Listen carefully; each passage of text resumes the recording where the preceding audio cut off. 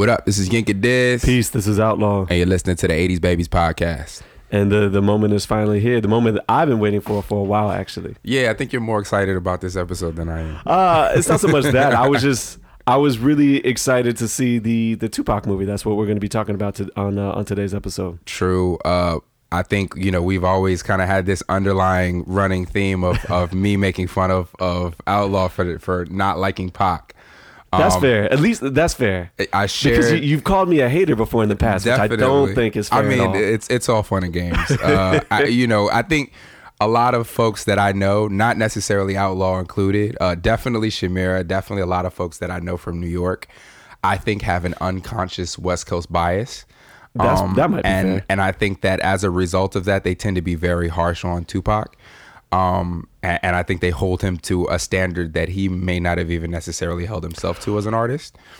I do think that I have a little bit of a bias, but it's not in the sense that I think the West Coast is whack. A lot of my music that I've enjoyed, I've preferred from New York versus that of the West Coast. And so I do admit that bias. But in terms of me being able to evaluate talent, I don't necessarily think that bias exists. My issue with Pac is kind of like the same with my issue with Beyonce, in the sense that, look, I actually like Beyonce. I used to be a fan of Beyonce until people told me that she was like on MJ's level, or even in the conversation. And it's just like, I'm sorry, I don't see it. Yeah. And so my thing against Pac has never really been against him. It's just been like, yo, I don't see what you all see. Right. Therefore, that's the thing, right? You at some point you kind of have to separate the fanhood or stanhood of folks versus who they are. I think Eminem is a good example of that, right? Yeah.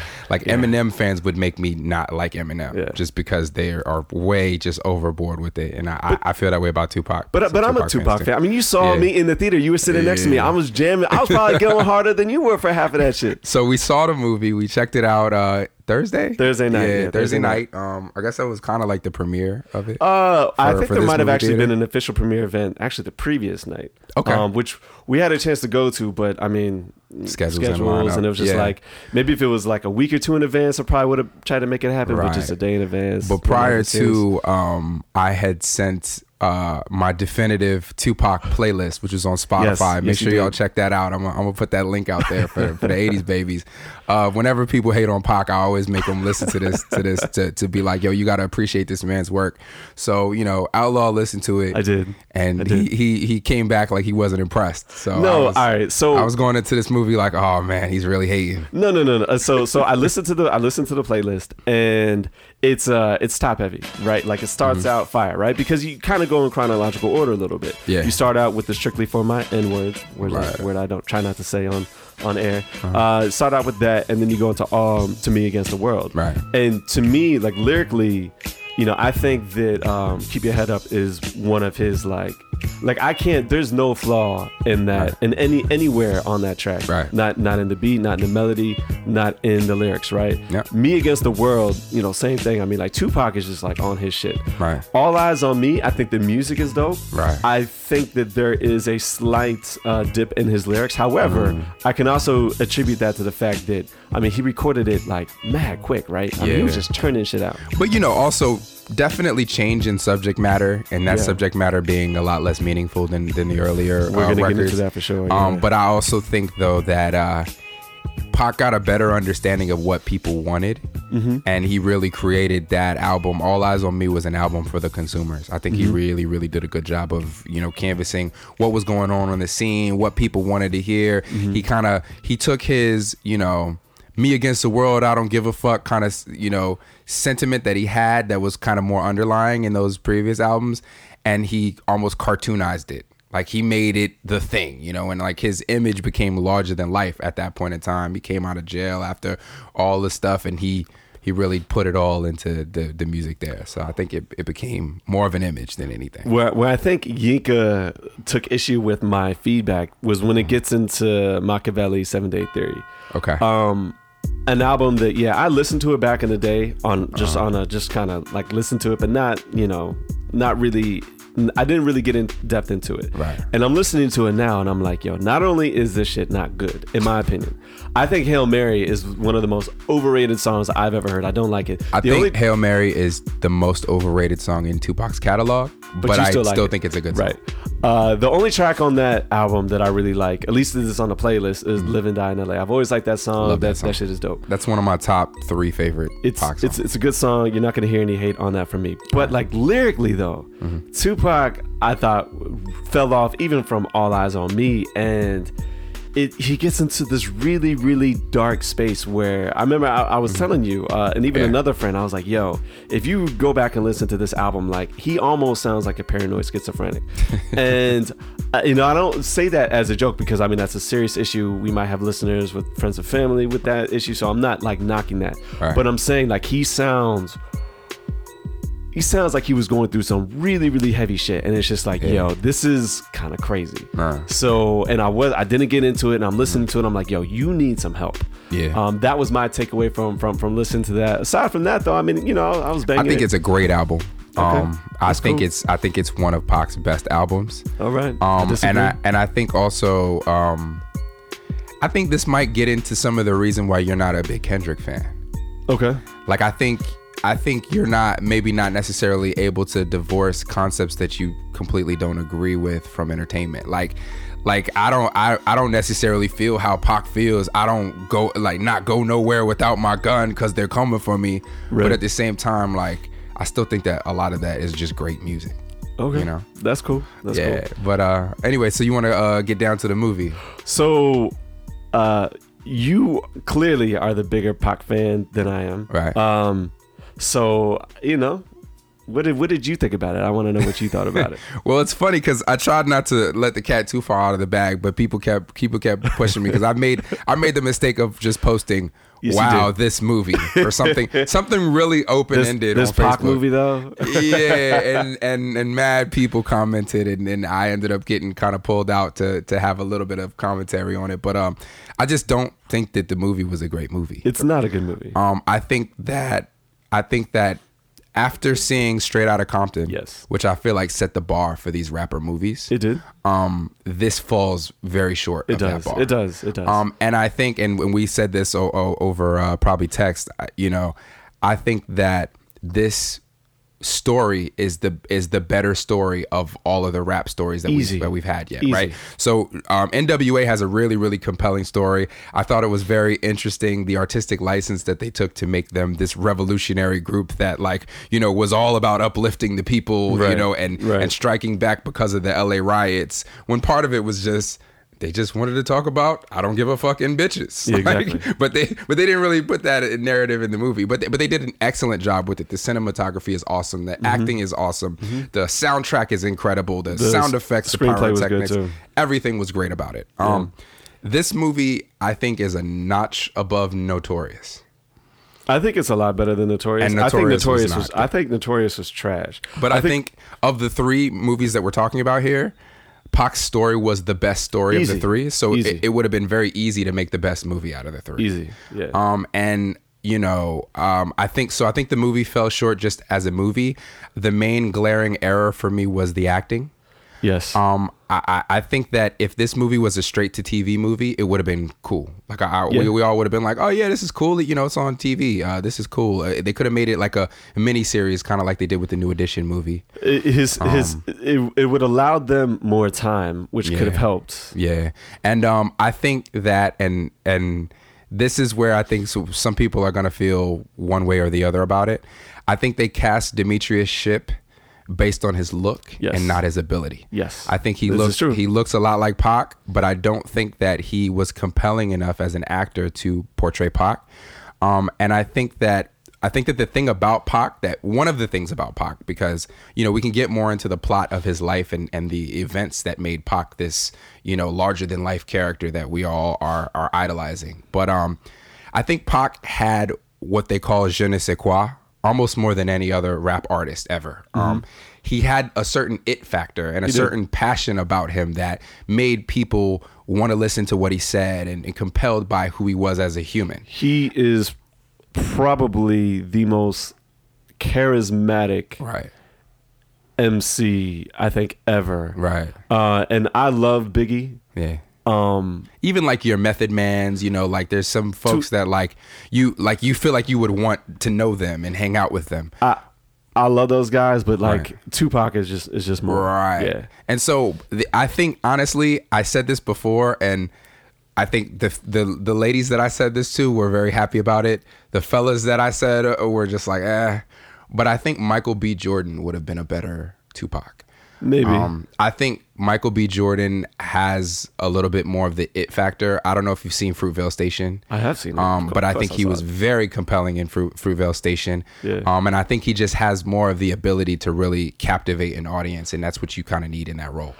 I struggle to see him as Tupac, but I understand where you're coming from. Yeah, like he obviously doesn't have the look, and it seems like they really were going for the look here. But I need somebody that has that but even factor, even the person who played Tupac in the Straight Outta Compton movie seemed like he had more Tupac in him than this guy. Yeah, it's unfortunate because when we all saw the trailers and we saw him, we were like, oh shit, this guy is Pac. Like, you know what I mean? And part of what I loved actually about the movie, the performance scenes. I think he really kind of got Pac down. Like he had like a lot of his mannerisms. Oh, he had looked that like dip. him. Like when he dips, like when like Pac is trying to make a point. Right. I remember saying that to you in the theater. I was like, he definitely got that down in the hand motion. Right, I was like, all right, he got that for sure. Yeah, so I think, you know, it's almost like I divide Tupac the artist and Tupac the man.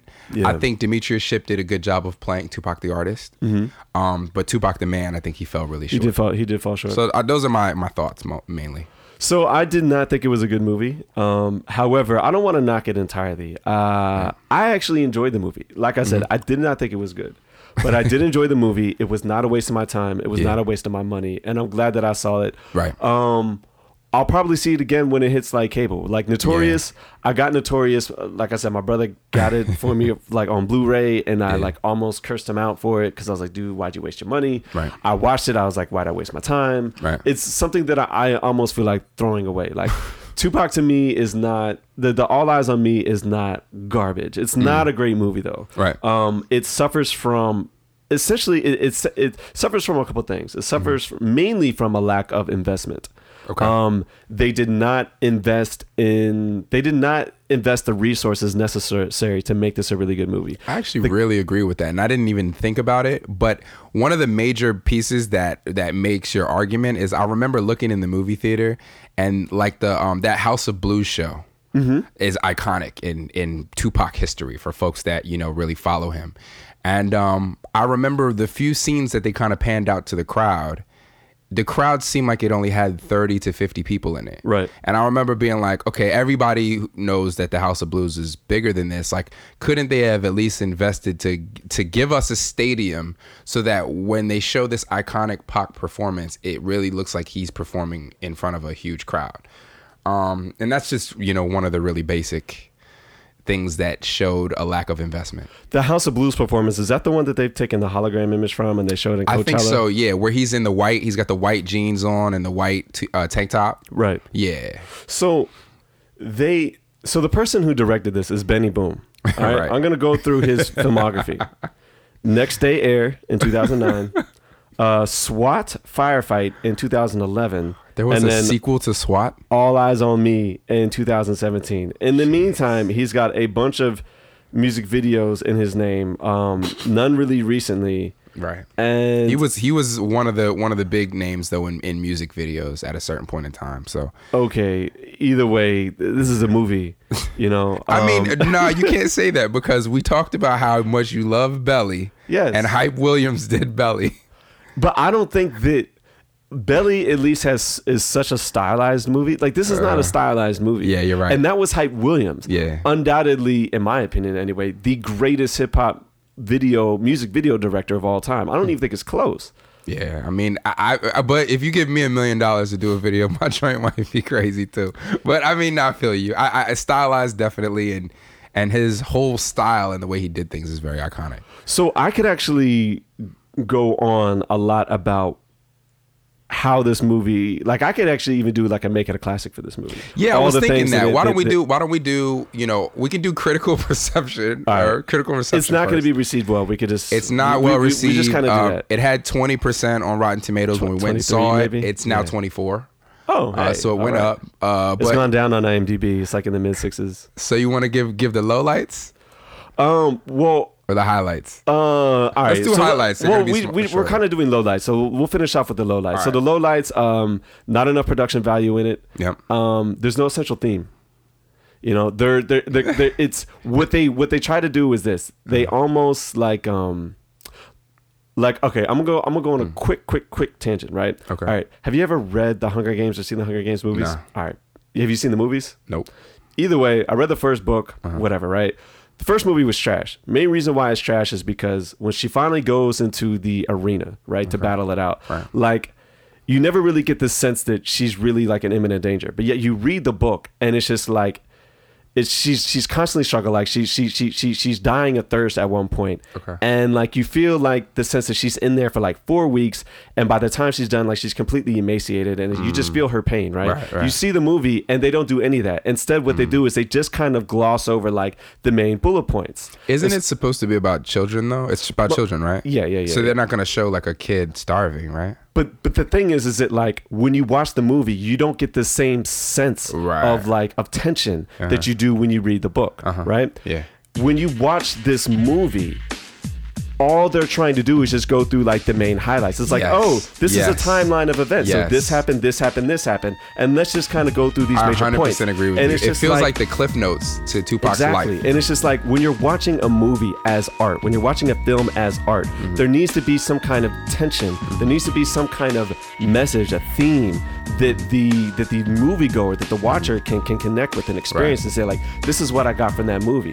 When you watch Straight Outta Compton, there are two main themes in it. One, there is the kind of political unrest, kind of what you talked about, but mainly it was the idea of hip hop, the struggle for ghetto, urban, rap life, music, gangbanger music, to be appreciated as art and real expression, right? And the whole idea that would come through, break through, and not just be disregarded as trash, right? There's that theme, and then the second theme in it is the idea of what happens when money and egos and stuff come into a group, come into a family, and kind of rip it apart, and how that kind of becomes undone.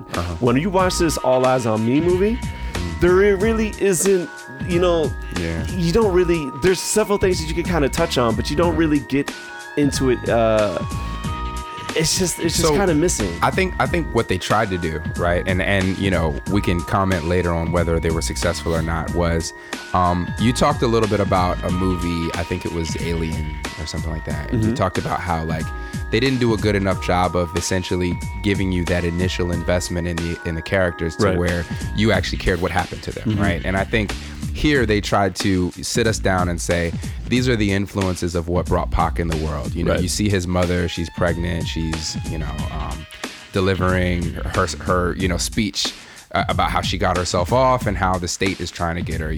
Then you see his stepfather and how he gets arrested and the FBI is looking for him and they're chasing him and etc. And so everything that she's kind of educating him is, look, the man, X, Y, and Z, the feds are always going to be on you. And then, they move to the next sequence, which is, Pac, he's got all the hoes already, but then he's on his way back to the hotel and then he sees that an injustice is happening to a black man. And he stops his limo and he goes and he ends up firing on the police officer and he gets off, which I wish they had done more about, because I think that is the particular moment that took Tupac from just being a guy that makes rap music to people thinking he was larger than life. But I definitely want to get into that in more depth later. So so they gave you that theme, and then right when they connect to the point where he starts to get a level of fame, he goes back and he sees his mother, and his mother says, these people are going to give you just enough tools to bury yourself, right? And then, so that's like, I think, supposed to be this underlying theme that he has these Panther roots, and he's trying to, he's battling between those tools of the world and his underlying message that he wants to change the world. Exactly. I think that it's like I said, there are bits and pieces that are like kind of scattered, and if you really look into it, you can kind of gather them. Yeah. But the movie, in my opinion, does not do a good job of really nailing that home. Right. So that to me, you know, and aside from the acting, I think that they for me, what would have been more important is not somebody who has his eyes and eyebrows and lips and nose. Right. To me, what would have been more important is somebody who could just have his smile. Right. First of all, the actor. Actually, I'm not going to say anything about his smile. That would be mean. But whatever. You watch the movie, you'll see it. But his smile looks nothing like Tupac, and his voice sounds nothing like Tupac. And I think that those things really kind of hampered his performance, because the entire time you watch it, it's like, yo, this dude doesn't sound anything like him. And Tupac is so recognizable that you would think that he could do a little bit more vocal training to kind of, you know.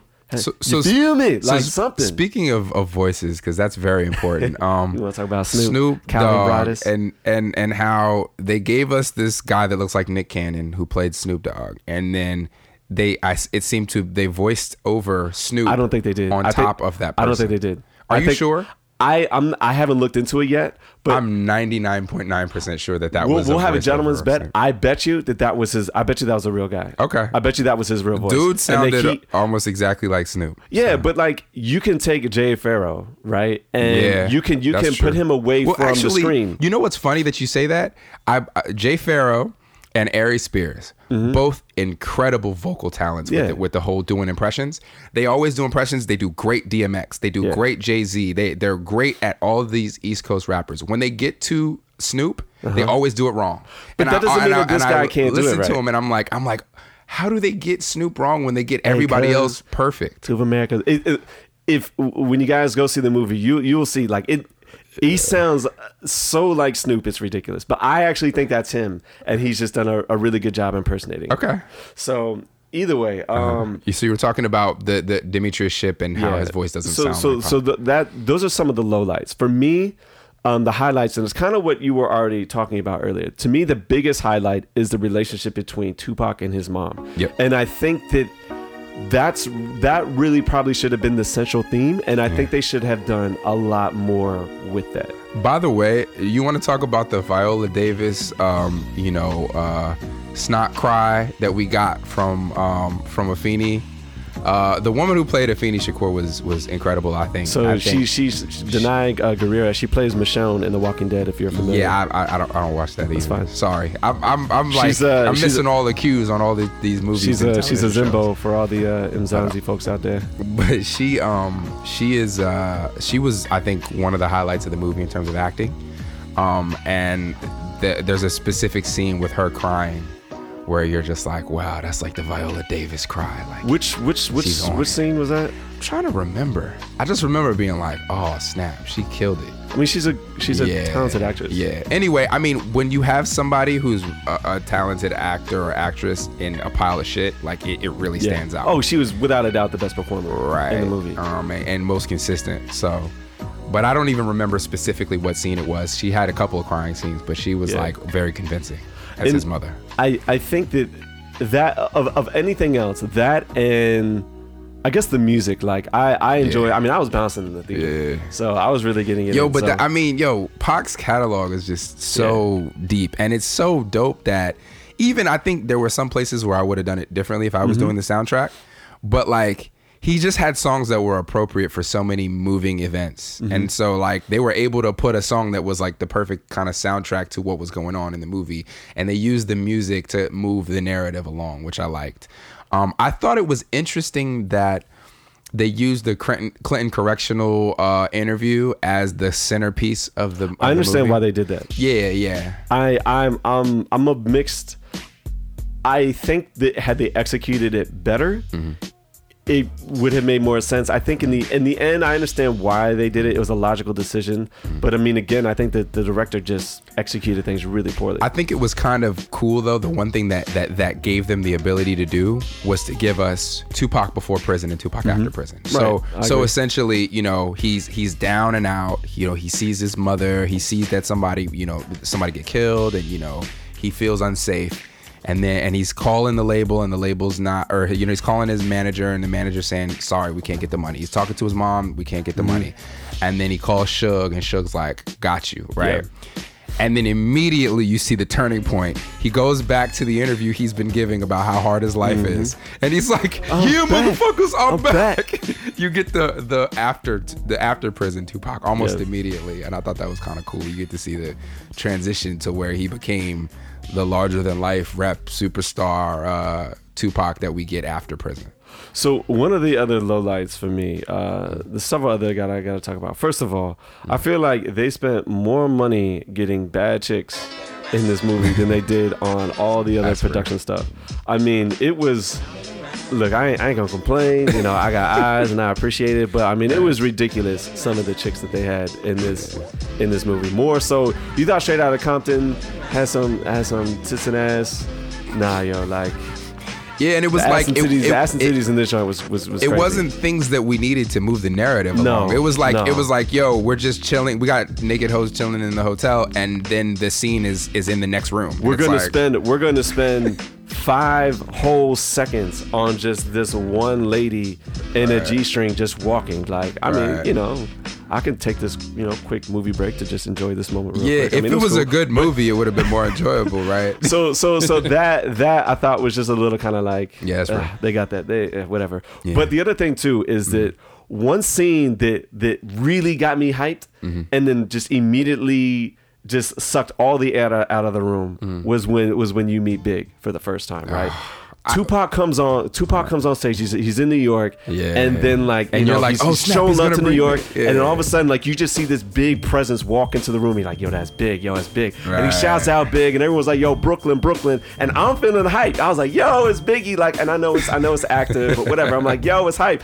And then he starts rapping, and it's just like, No, I mean, when I saw Gravy again, I already knew it was not going to be good, right? We've seen Notorious. We've seen his peak Biggie. But they could have done a voiceover. They could have actually had Biggie's vocals. Yeah, that's what I didn't get. They had the actor himself doing the vocals. It's just like, nah, like, you could have done, yo, I got 7 Mac 11s, about 8 38s, 9. And that's what we thought was going to happen. Yeah, that's what I thought was going to happen. Nah, they didn't. Yeah, I was like, because I remember when the beat dropped, I was like, this ain't where Brooklyn at. Yeah, but they shot out, yo, where Brooklyn at? So I'm like, all right. And then that's not what happened. Yeah. And it was just like, damn.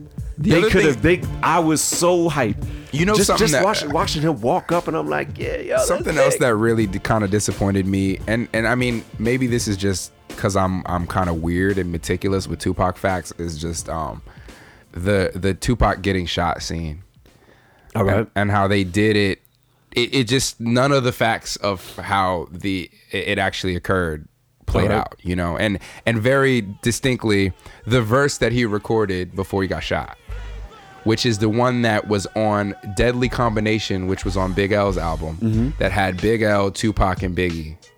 So he recorded a verse for Ron G's mixtape. Ron G Stop the Brakes, right? It might have been. But holler and tell me if you hear me. I hear niggas is trying to kill me, picturing pistols, spitting hollow points till they drill me. The whole verse is about how dudes are trying to kill him. He leaves that session, goes and gets shot. The shit was almost like he predicted what was going to happen. Right. And I think that was so important to the narrative of Pac as this, you know, oracle and prophet that people, you know, want to paint him as.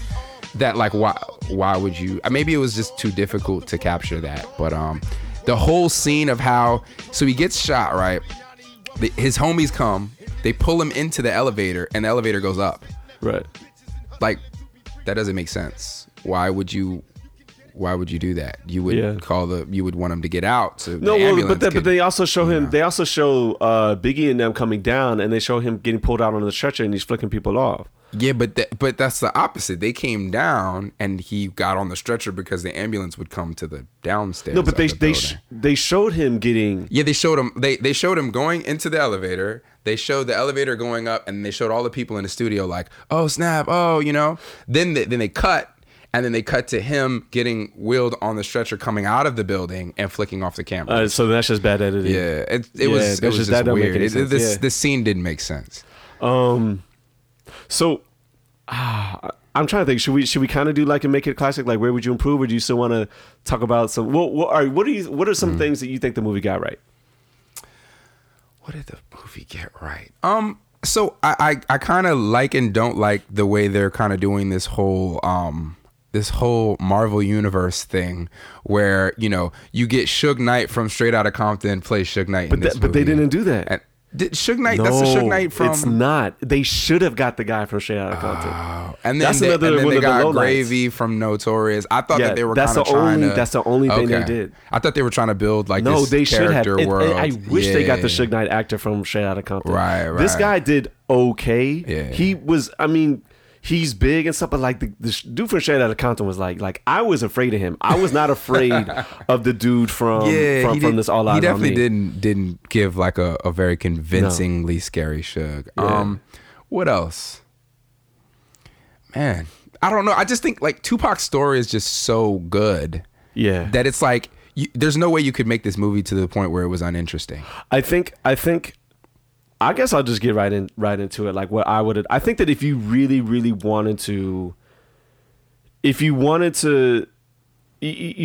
almost think you needed to make a decision, right? Mm-hmm. If you just wanted to make a movie, then you should have sacrificed some things and really, really dive into other things, right? And there should have been a specific narrative as to what the movie was about, like just a piece of maybe like what led to their demise, what created the East Coast West Coast tension, or I think for me that's kind of what they were going for. But if I were to make a Tupac movie, what I would have done is I would have focused on the kind of like the walking contradiction that was Tupac, right? Mm-hmm. And I don't say that in a disparaging way, because I think that Tupac was a man of integrity. Right. And so I think that he's very seemingly a walking contradiction. Right. But I would have focused more on some of his activism. I would have focused more on his relationship with his mother and with the Panthers. Right. And I would have gone more of that route, so that when things do kind of unravel, it's more like, wow, this is not just like heartbreaking for him, but it's heartbreaking for the movement in general. Right. And they didn't do that in the movie, and I think that's what I would have done.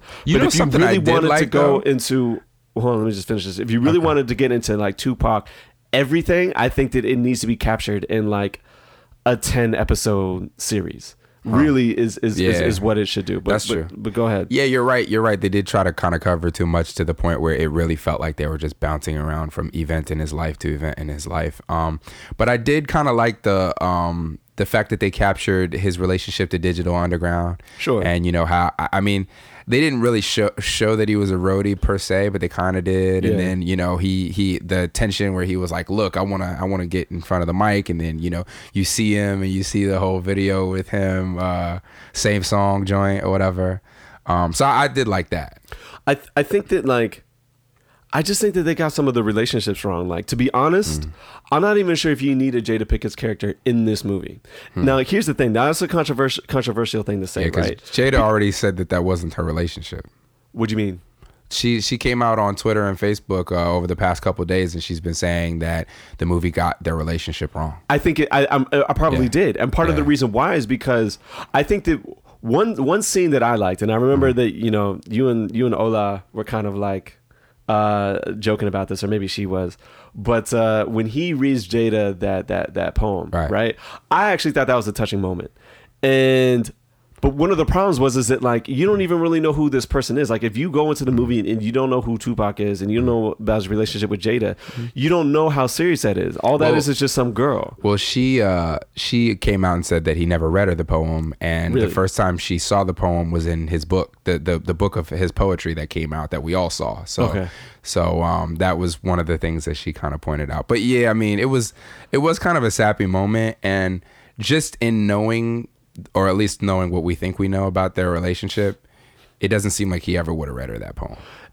You're probably right. I'm just saying, like, the way that there was no character development there, right? It was kind of like a good scene, but then at the same time, you're just like, well, it's only a good scene to me because I'm familiar with these two, right? But the movie didn't do a good job of explaining that. I think what they tried to assume is that everybody knows who Jada Pinkett is. Yeah, right. But that's fine. But like, I didn't know all that much about NWA before I saw the movie. Like, I did, but I didn't. You know what I mean? And so I feel like I didn't really need to know much about them to just appreciate that story. Yeah. I think that there was a lot of things you kind of needed to know about Tupac before you went into this. I think that one of the other things that they got really, really wrong is there's some moments where even though you say that, you know, Dimitri's ship, whatever, didn't do well as Tupac, the man, and I agree with you. There's some they had some really good chances, some good opportunities to really kind of like nail it home, like who Tupac was, like when he's giving his speeches to the media, when he's giving his speeches to the court, when he's like in those moments like that, I think that they could have done a lot more. I agree. They could have put a lot more into that. They didn't do anything with like his activism stuff, and maybe he wasn't all that pronounced, but you know, since he's passed, like I've been under the impression that he was trying to do a lot of things for the community, and they don't really show what that is. And when he was in Clinton Correctional, they actually have like some of his phone calls where he tried to organize things, you know, to help out kids in Jersey and to do X, Y, and Z that they didn't really mention. I think they got that wrong. And one of the main things they missed was the joint where he's in the red hockey jersey with the red bandana and he's spitting at the camera going, that's my new style. I feel like that's like a iconic moment that they should have put in the movie. They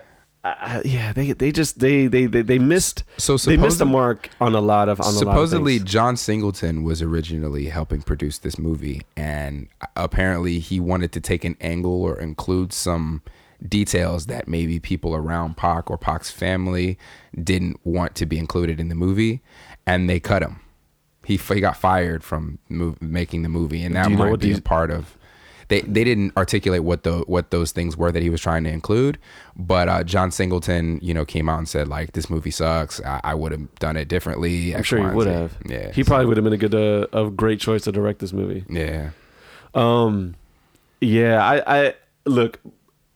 I haven't really said anything positive about the movie in a while. I did enjoy the experience of it. I just think that, objectively speaking, I mean, I can recognize and acknowledge that they missed the mark on a lot of things, and it's just not a very, very good movie overall. It is kind of disappointing. I would say though, if you're a hip hop head, if you're a Tupac fan, you know, if you like the culture, like I feel like it's worth going to see the movie or seeing the movie just from the perspective of, I mean, even just watching it and picking apart details and things that they missed and things like that. I enjoyed that experience itself. What did you think about the Nigel character? We talked about this. I feel like they tried to put like 2 or 3 different people in one character, people whose names we're not going to mention, and not mention or those names, which I think we're also not going to mention those names. Right. But I think, you know, to some degree, everybody kind of knows, even Tupac himself, who mentioned on record, you know, who some of these people were that were involved in, you know, him getting set up and etc. And I think they kind of tried to create that character in the most PC way that they possibly could. I agree. I remember making a note to you in the theater. I was like, wow, they're really, really playing this safe. To the point where Nigel character even says like, no one moves in on Pac unless I say so. And you and I were like, yeah, I don't buy that shit for a second. Right. I don't know. Yeah, I mean, it was interesting how they did it. The only other thing that I would say I appreciate about how they put the sequence of events together is when you see Kadada and Pac at the hotel, and Kadada says, "Yo, stay in the hotel room," and he goes, "I promised Mike that I would go see his fight." Right. And I think they use like a lot of that sequence to show how loyal Pac was to people. Even the fact that, you know, he sees the dude who jumped Suge's nephew, which I don't even know if they really pronounced that was his nephew, but whatever. No, they did. I thought they did. Yeah. I think they just showed him as just some member of the entourage. You said that was his nephew. Maybe that's okay. Yeah. But he sees him and he gets hype and he punches the dude. But you know, a lot of, you know, what they say in terms of the conspiracy of what got Pac into trouble was a lot of people that were around Mike Tyson. And so I did kind of like how they found a way to weave Mike Tyson into the story, like in terms of that he had a relationship with Mike Tyson. Okay. Yeah. What did you think about, I guess, the beef in general, the West Coast, East Coast beef? Do you think that was portrayed accurately, fairly? That's a good question. I feel like they always try to like they always try to push both figures, both Big when they did the Notorious movie and Pac when they did, you know, his movie, away from it and be like, these people weren't involved in it. It was perpetuated by the media. But if you want to do that, everybody knows that the Vibe magazine article is what solidified the East Coast versus West Coast beef. You know that, right? Yes. So there was the Vibe article. They had them on the cover, the whole nine. Like, yeah, you know, there's a East Coast versus West Coast beef. These people have beef with each other. And I think like that took it from being two camps or two rappers that had issues with each other to like, you know, people like me who was like a kid in middle school who has nothing to do with it being like, oh yeah, fuck those guys, West Side. You know what I mean? Dude, like, you are all about that bad boy shit, man. It was weird though, because it literally, I mean, I moved there when I was 11 years old, 12 years old. I remember the very first day I was in Cali, I heard West Side Connection bow down on the radio. And then I went to school and all the kids were throwing up West Side. Yeah, fuck the East Side, West Side. You know what I mean? And then shortly after, you know, Pac gets shot for the final time, you know? So it's just like there were these outside factors that perpetuated this East Coast versus West Coast thing. And I don't think they did a good enough job of showing what that was. Do you think... Well, yeah, but Pac definitely perpetuated some of this stuff too. Definitely, but even the things that he did perpetuate, like I wish they had shown when he recorded "Hit 'Em Up." Yeah, you know what I mean. Yeah. Like that's like an iconic moment. The music video with the fake Lil' Kim and the fake Biggie and you know X, Y, and Z. Like some of those things definitely did perpetuate it, but I just don't think they did a good enough job of showing how real it was. I almost think, not even almost. I think the scene where Big is assassinated in Notorious gives you a lot more of that feeling where you're kind of like nervous for the character. Right. You really want to know what happens. He starts getting the phone calls and the whole nine, and then you know, and it's a big moment, and he's at the party and everybody's feeling him and everything's great, and then the momentum shifts. I feel like the scene where Pac is shot with Suge, it's just too long and drawn out. Yeah. And it doesn't create a suspense where I'm like, you know, what's going to happen? I'm just like, okay, can somebody like hurry up and run up on the car real quick? What'd you think about the gospel music? Oh, the Jesus stuff. I hated that. Yeah, I wasn't really feeling that either. And I'm a Christian, so it's not about the fact that I don't like gospel music or anything like that. I just think it made it really, really corny. It was really melodramatic. Yeah. I mean, I guess it's supposed to be dramatic, but it was really like... It definitely kind of took me out of what was going on. I agree, and it was just, you were like, okay, when's this scene gonna be over, right? And I didn't feel that way about the Notorious movie. Again, you know, they ran up on Big, you know, they shot up the car. Puff's like, drive, you know, the whole nine. I'm in the moment. I'm like, oh snap, drive. Like, are they gonna get to the, you know? I didn't feel that way about the scene in the Pac movie. Okay, somewhat of a side note. Going back to this East Coast, West Coast thing, do you think that there was anything in Who Shot You? That's a good question, man. Because it was recorded before. But can you prove that, or are we just going off of what Puff says? When was he shot? Do you remember? 95. I don't remember the date. Do you remember the date? Nah. It's released in December. But I believe that it was recorded before that. Yeah, they were saying it was recorded in 94 or something like that, so it wasn't, you know, about him. But the thing is, it's just like, okay, you know, there's this so-called beef between you know who, and your man gets shot up, and then you put that out. Here's my thing. I think that it was probably not smart for him to put it out. Do I think it was Puff? Well, according to Notorious... Yeah. It was all Biggie's idea, and Biggie was the one who wanted to perform it and all this shit because Diddy's insane, right? But that's according to the Notorious movie. Yeah. So I don't know. I don't think that Biggie. I don't think that when he recorded that song, it had anything to do with Pac. Yeah. Him releasing it though probably was in poor taste. Right. Especially since he didn't have a conversation with Pac beforehand. I can say I think it was probably in poor taste. Yeah. I think that though, like I've heard Tupac disses from Biggie. You know what I mean? Like I recognize them. Like I've heard them in the lyrics. I'm like, oh, that's a shot at Tupac. Right. And then I've gone and done the research. Like, yeah, this was absolutely a Tupac diss. Right. There's nothing in that Who Shot You song that is any way directed towards Tupac. Right. I've listened to the lyrics and he's just rapping. Right. The other thing too is that song is dope as fuck. That's one of his dopest songs in his catalog. So I can also see why he would want to release it. I mean, that shit was fire. Yeah. I think that the person to ask more so would be Mary J. Blige and Keith Murray, because that's originally who the song was for. It was supposed to be some intro for some Mary version. J. There's a version out there. Yeah, with the Keith Murray version. And I think that that's probably what it was for, and they just decided to release it because it was dope. But I can absolutely see why Tupac would take it the way that he did. You know, I guess the main question is, look, did Biggie know that Tupac was going to get shot or not? And I think that's the main question. From what I understand, he knew that he should not have been running around with Nigel. He did warn him, and they show that in the movie. Yeah. Did he actually know that he was going to get set up at Quad Studios?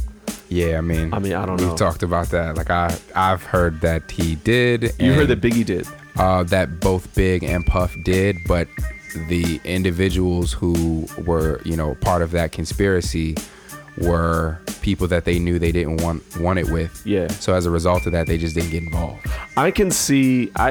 My thing is that, look, Tupac is very smart guy, very intelligent guy. Biggie is very intelligent as well, and I can see Biggie being like, you know what, like, I'm trying to live too, and I ain't trying to fuck around with these cats. I mean, you know your streets, right? Yeah. Like, so I mean, I tell people this all the time. I move differently when I'm what we call back home out of bounds than when I'm in my neighborhood. Yeah. If I'm around and I know the streets, I know where I'm supposed to go and I know where I'm not supposed to go. I know who I can talk to and who I can't.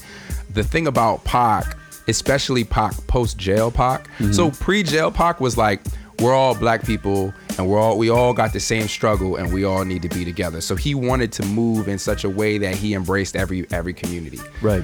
Post jail Pac was like, not only do I feel like that, but motherfuck everybody, death row.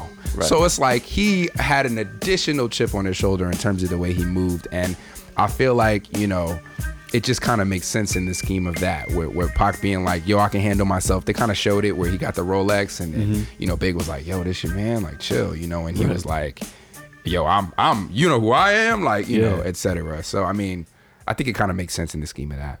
Yeah. What did you think about the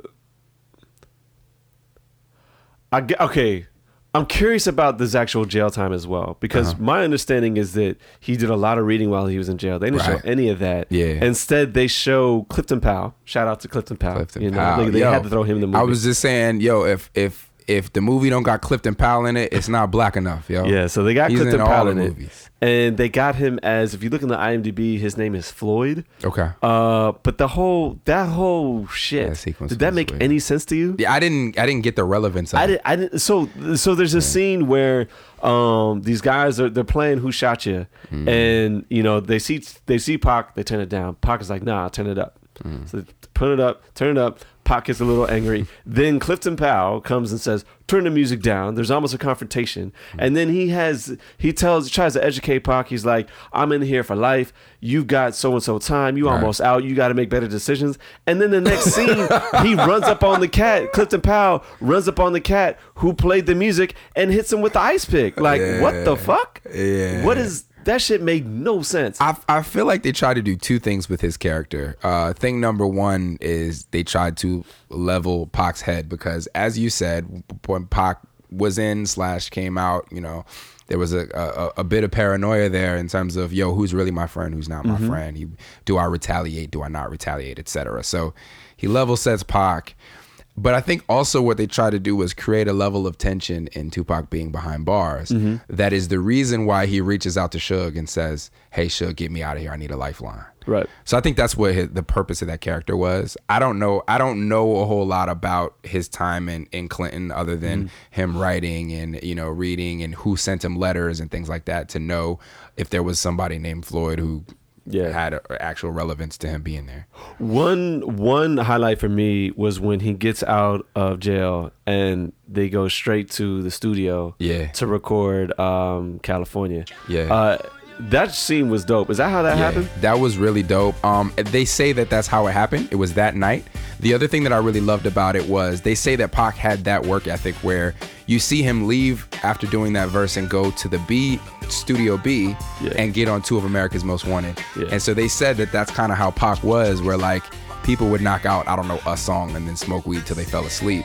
Whereas Pac would go in a session, work really hard, and then be like, okay, I'm done with that, knock that out, mix that, and he would leave and go to another studio, and then he would knock something out there, then he'd be like, all right, you mix that, then he'd go back to another studio. Like, they said he had this crazy work ethic where he would get all this stuff done, and I mean, that's kind of what they try to show there. I think that was one of the shining moments for the actorship. I think that, you know, the way he's moving, the way he's kind of like throwing his arms, and like the way they had him dressed up, like I actually kind of felt Pac in that moment. Right. And then they actually do a scene, which is shared in Straight Outta Compton as well, where you know, they got some dude who apparently did something wrong, and they beat his ass like in the studio. Yeah.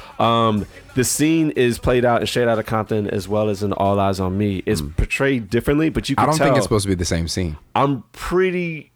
Okay. So no, it is, because in Straight Outta Compton, he's it's interesting. Straight Outta Compton, he's recording like Hail Mary or something like that, and then he cuts to Dre cuts to 2 of America. He cuts to California, and then he's wearing the same kind of clothes, and then he goes back into the room, and then some dude's beating somebody down, and that's when Dre is like, he's like, we got Tupac in there working, like, what are y'all doing? This, that, and the other.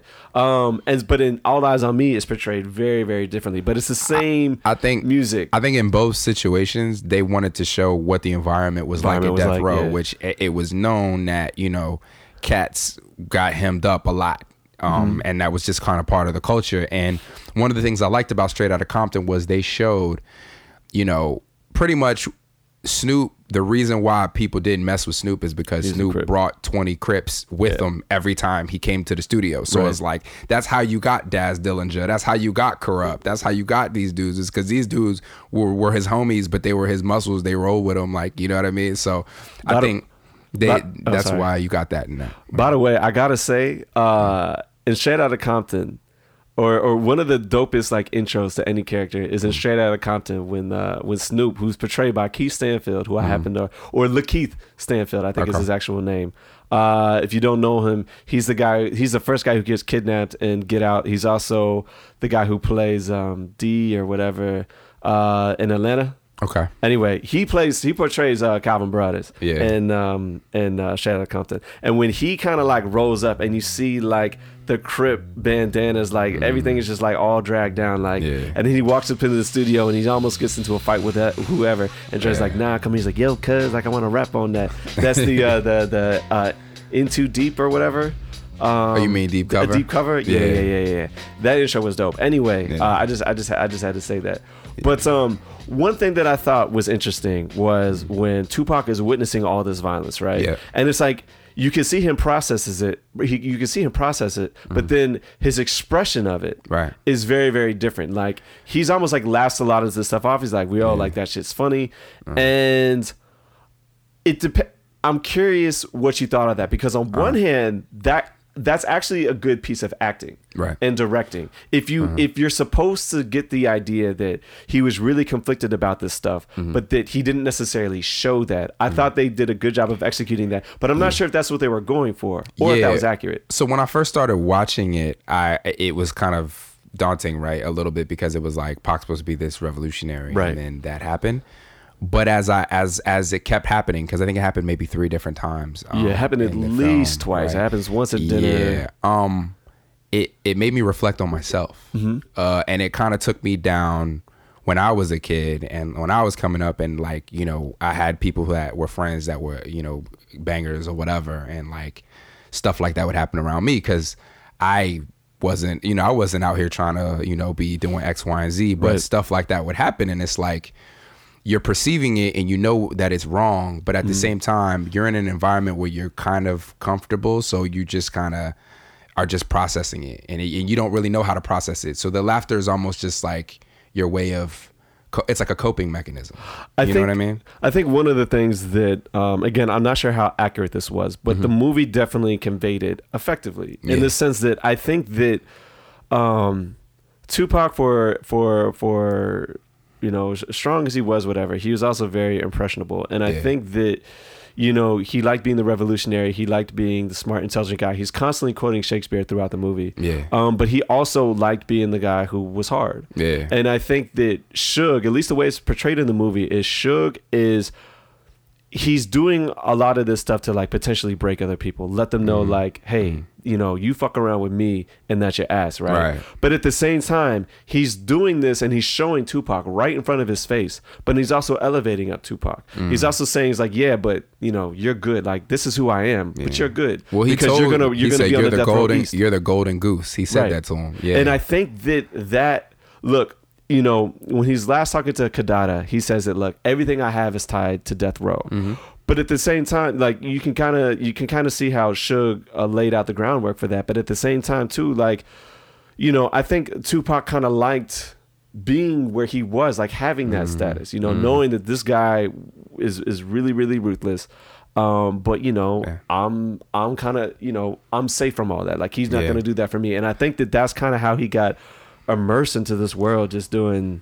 Yeah, I think part of it is what you're saying. Part of it is also, you know, Tupac always kind of talked about being this black revolutionary. You see him kind of get dicked over by the label, and it's these white men that essentially, initially, they don't connect at all with what he's trying to do. He's trying to put out, you know, which record was it? Brenda's Got a Baby. Yeah. And they don't get it. And then he's like, well, just pretend like you get it, essentially. And they were like, yeah, oh, we get it. Yeah, we want to sign you, right? So then you have the opposite experience where he keeps bumping into Suge, and Suge is in the same place as he's at, and Suge's like, yo, you need anything, I got you. Right. So now he's a part of a black mogul structure. So it's like all the things that he always kind of said he wanted. Like, he, you know, he's in this power structure where it's like, it's black owned, black serviced, you know, all the money and capital behind it is black.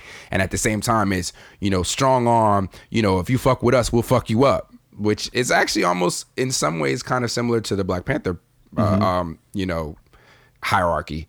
And so I think maybe he kind of felt that was the more comfortable power structure that he wanted to be a part of. Yeah. We should probably start wrapping it up soon. Yeah. I do kind of want to give a quick cursory, like, if I were in charge, like what I would do. Okay. I almost think it's impossible to make a movie. I think that it would be better if you made like a series. Yep. And the way that I would do it is like the first couple episodes, like the first episode would be entirely devoted to Afeni.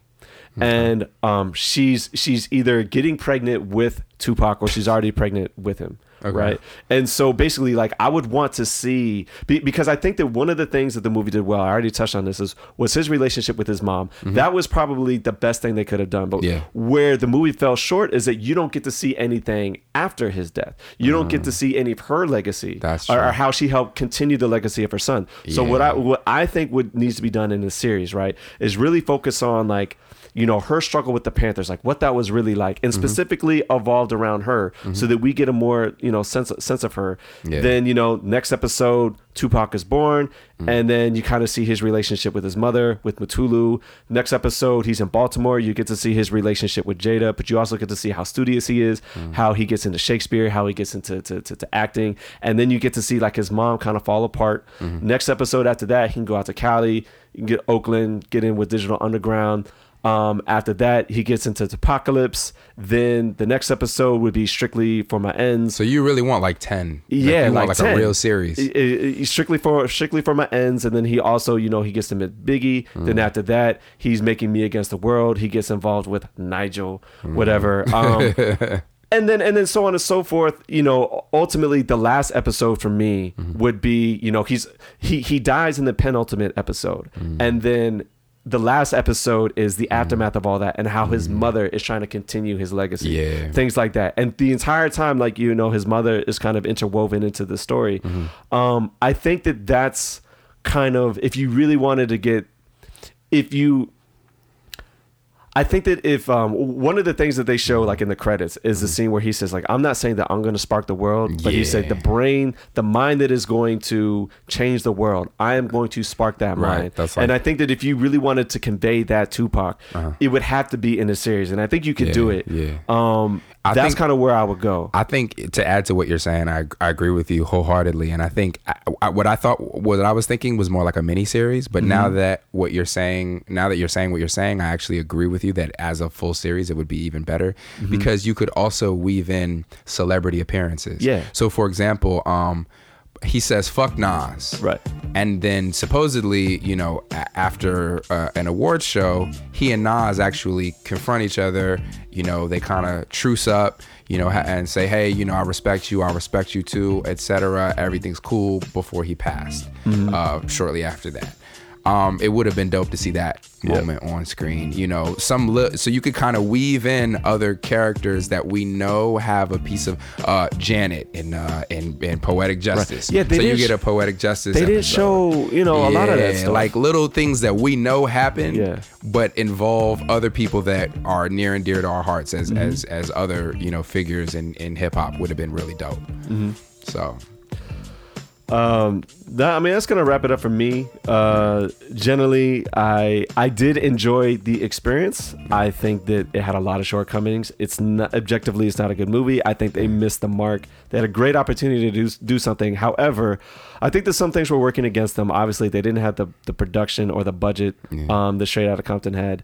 And I think that Tupac's life is so dense that if you really wanted to get an effective portrayal of who he was and what he meant to not just hip hop music, but to black people and to America, I think that 2 hours and 20 minutes is not enough time. I think that you actually need a full 10 episode series, and I think that would be dope. That would be fire. But I wouldn't mind if somebody tried to tackle this again as a major motion picture. But I would say if it ain't broke, don't fix it. Get that same team together that did Straight Outta Compton. Actually interview people but Straight Outta Compton, the people who wrote that, the screenplay, that was all white people who wrote that shit. Okay, well, but those people must have done their research, and they also got nominated for it as well. It's helpful when you have the people or many of the people who were actually involved there, with you. Something we need to look into is I want to know how involved his mother was in this, because I think she might have had some involvement. I heard that she wasn't involved. That's a shame, because I think that she should have been the one to really, and if she can be honest about who he was, who she was, and really do that, I think that, because I think that there's a lot there to take from Tupac and with her relationship. And then, why would you not consult Jada, right? Like everybody knows that Jada is one of his closest friends. If you didn't consult Jada, that tells me that you probably weren't close enough to the people you needed to be close to really get an accurate portrayal of who he was as a person. I think with the people who put this together, they kind of had an idea about what they wanted to do, about who Tupac was, who they wanted to show. And like I said, they just had a timeline of events, and they said, oh, how can we get from this point to this point to this point to this point and show that? And it's just like, you need a central theme. You need to good storytelling. And you need more investment in the characters too. Like we never really found out what happened with his sister, like talking about, like she was just kind of mentioned, oh yeah, she's good, she's a mom now. Or you're like, okay, cool. You don't even get to see his stepbrother. You don't even get to see Dre departing. You learn that he departs, right? And I think that I understand it's a Tupac movie, it's not a Dre movie. Dre had his movie with Straight Outta Compton, but at the same time, Dre helped build Death Row. Death Row was hugely integral to what was going on with Tupac in that stage. Like, you need to show one of the founding members leaving and why. Right. You know what I mean? And they didn't even really show his relationship with Dre. You know what I did like though? What's that? So supposedly, obviously he fell out with Dre, which is the reason why on To Live and Die in LA you get, California Love Part 2 without gay ass Dre at the beginning, right? Was because he found out that Ambitions as a Rider was produced by Daz. Right. And I guess Dre had taken credit for that. He had taken credit for I Got My Mind Made Up. And I think 2 of America's Most Wanted. So he had taken credit for multiple beats that, Pac, Dope I guess, beats, Pac went to Studio B and asked Daz to play him some music. Daz plays him music and he's hearing the music that he heard that Dre said that he made. And he says, well, yo, you know, like Dre told me he made these. Yeah. I kind of wish that had played out, but I did like that they gave Daz credit for the beats that he did. You know, I think if you had a series, you could even get into like, I'm curious what that recording session was like with Method Man and Redman on man. I Got My Mind Made Up. Right. Because that was in the middle of the beef. And Inspector Deck was on the original version. Oh, was he really? That's the reason why you hear his ad-libs at the end. Oh, man, that would have been crazy. So I think if I remember the story correctly, because I might be quoting it wrong, they lost the DAT that had Inspector Deck's verse on it or something. So they just left his ad-libs on it, and that's why you don't hear his verse. Either way, I would have been curious to see that portrayed, because that's right in the thick of the East Coast versus West Coast. And that's when I think Method Man was at 96, right? No, this is actually I think it's 95, late 95 or something like that. So the one thing about that track though that's also that would have been really cool about it is, similar to California Love, that song was a Dre song that Tupac heard and was like, I want that. So that song was already recorded before Tupac came and put his stuff on top of it. All right. So yeah. Anyway. All right, well, I mean, that's going to wrap it up for me. You got any closing thoughts? Nah, sounds good. Any ideas on what we coming up with next? We've got this episode with Panama that's actually been recorded, but we've got some tricky editing stuff in there. But we're going to try to introduce a new segment called Battlegrounds. We're going to have some guest appearances on it. Basically, we're going to throw out some hip-hop topics and have people battle it out, you know, just... You know, who's the greatest storyteller of all time? You got your opinion, I got my opinion. Let's battle it out. Exactly. We're trying to agree on the format, but once we get that straightened out, we'll do that. There might be some more classic albums that we need to pay homage to, and then for sure. We should probably make something else a classic at some point as well. So. Yeah, man, we got a lot coming up for y'all, so it's good to meet and get it together, yo. So, all right, so that's it. Yeah, make sure y'all go see the movie. Yeah, see it. Definitely see it. Just go check it out for sure. If you're ahead, which you probably are if you're listening to this podcast, check the movie out. Let us know what you think in the comments. Peace.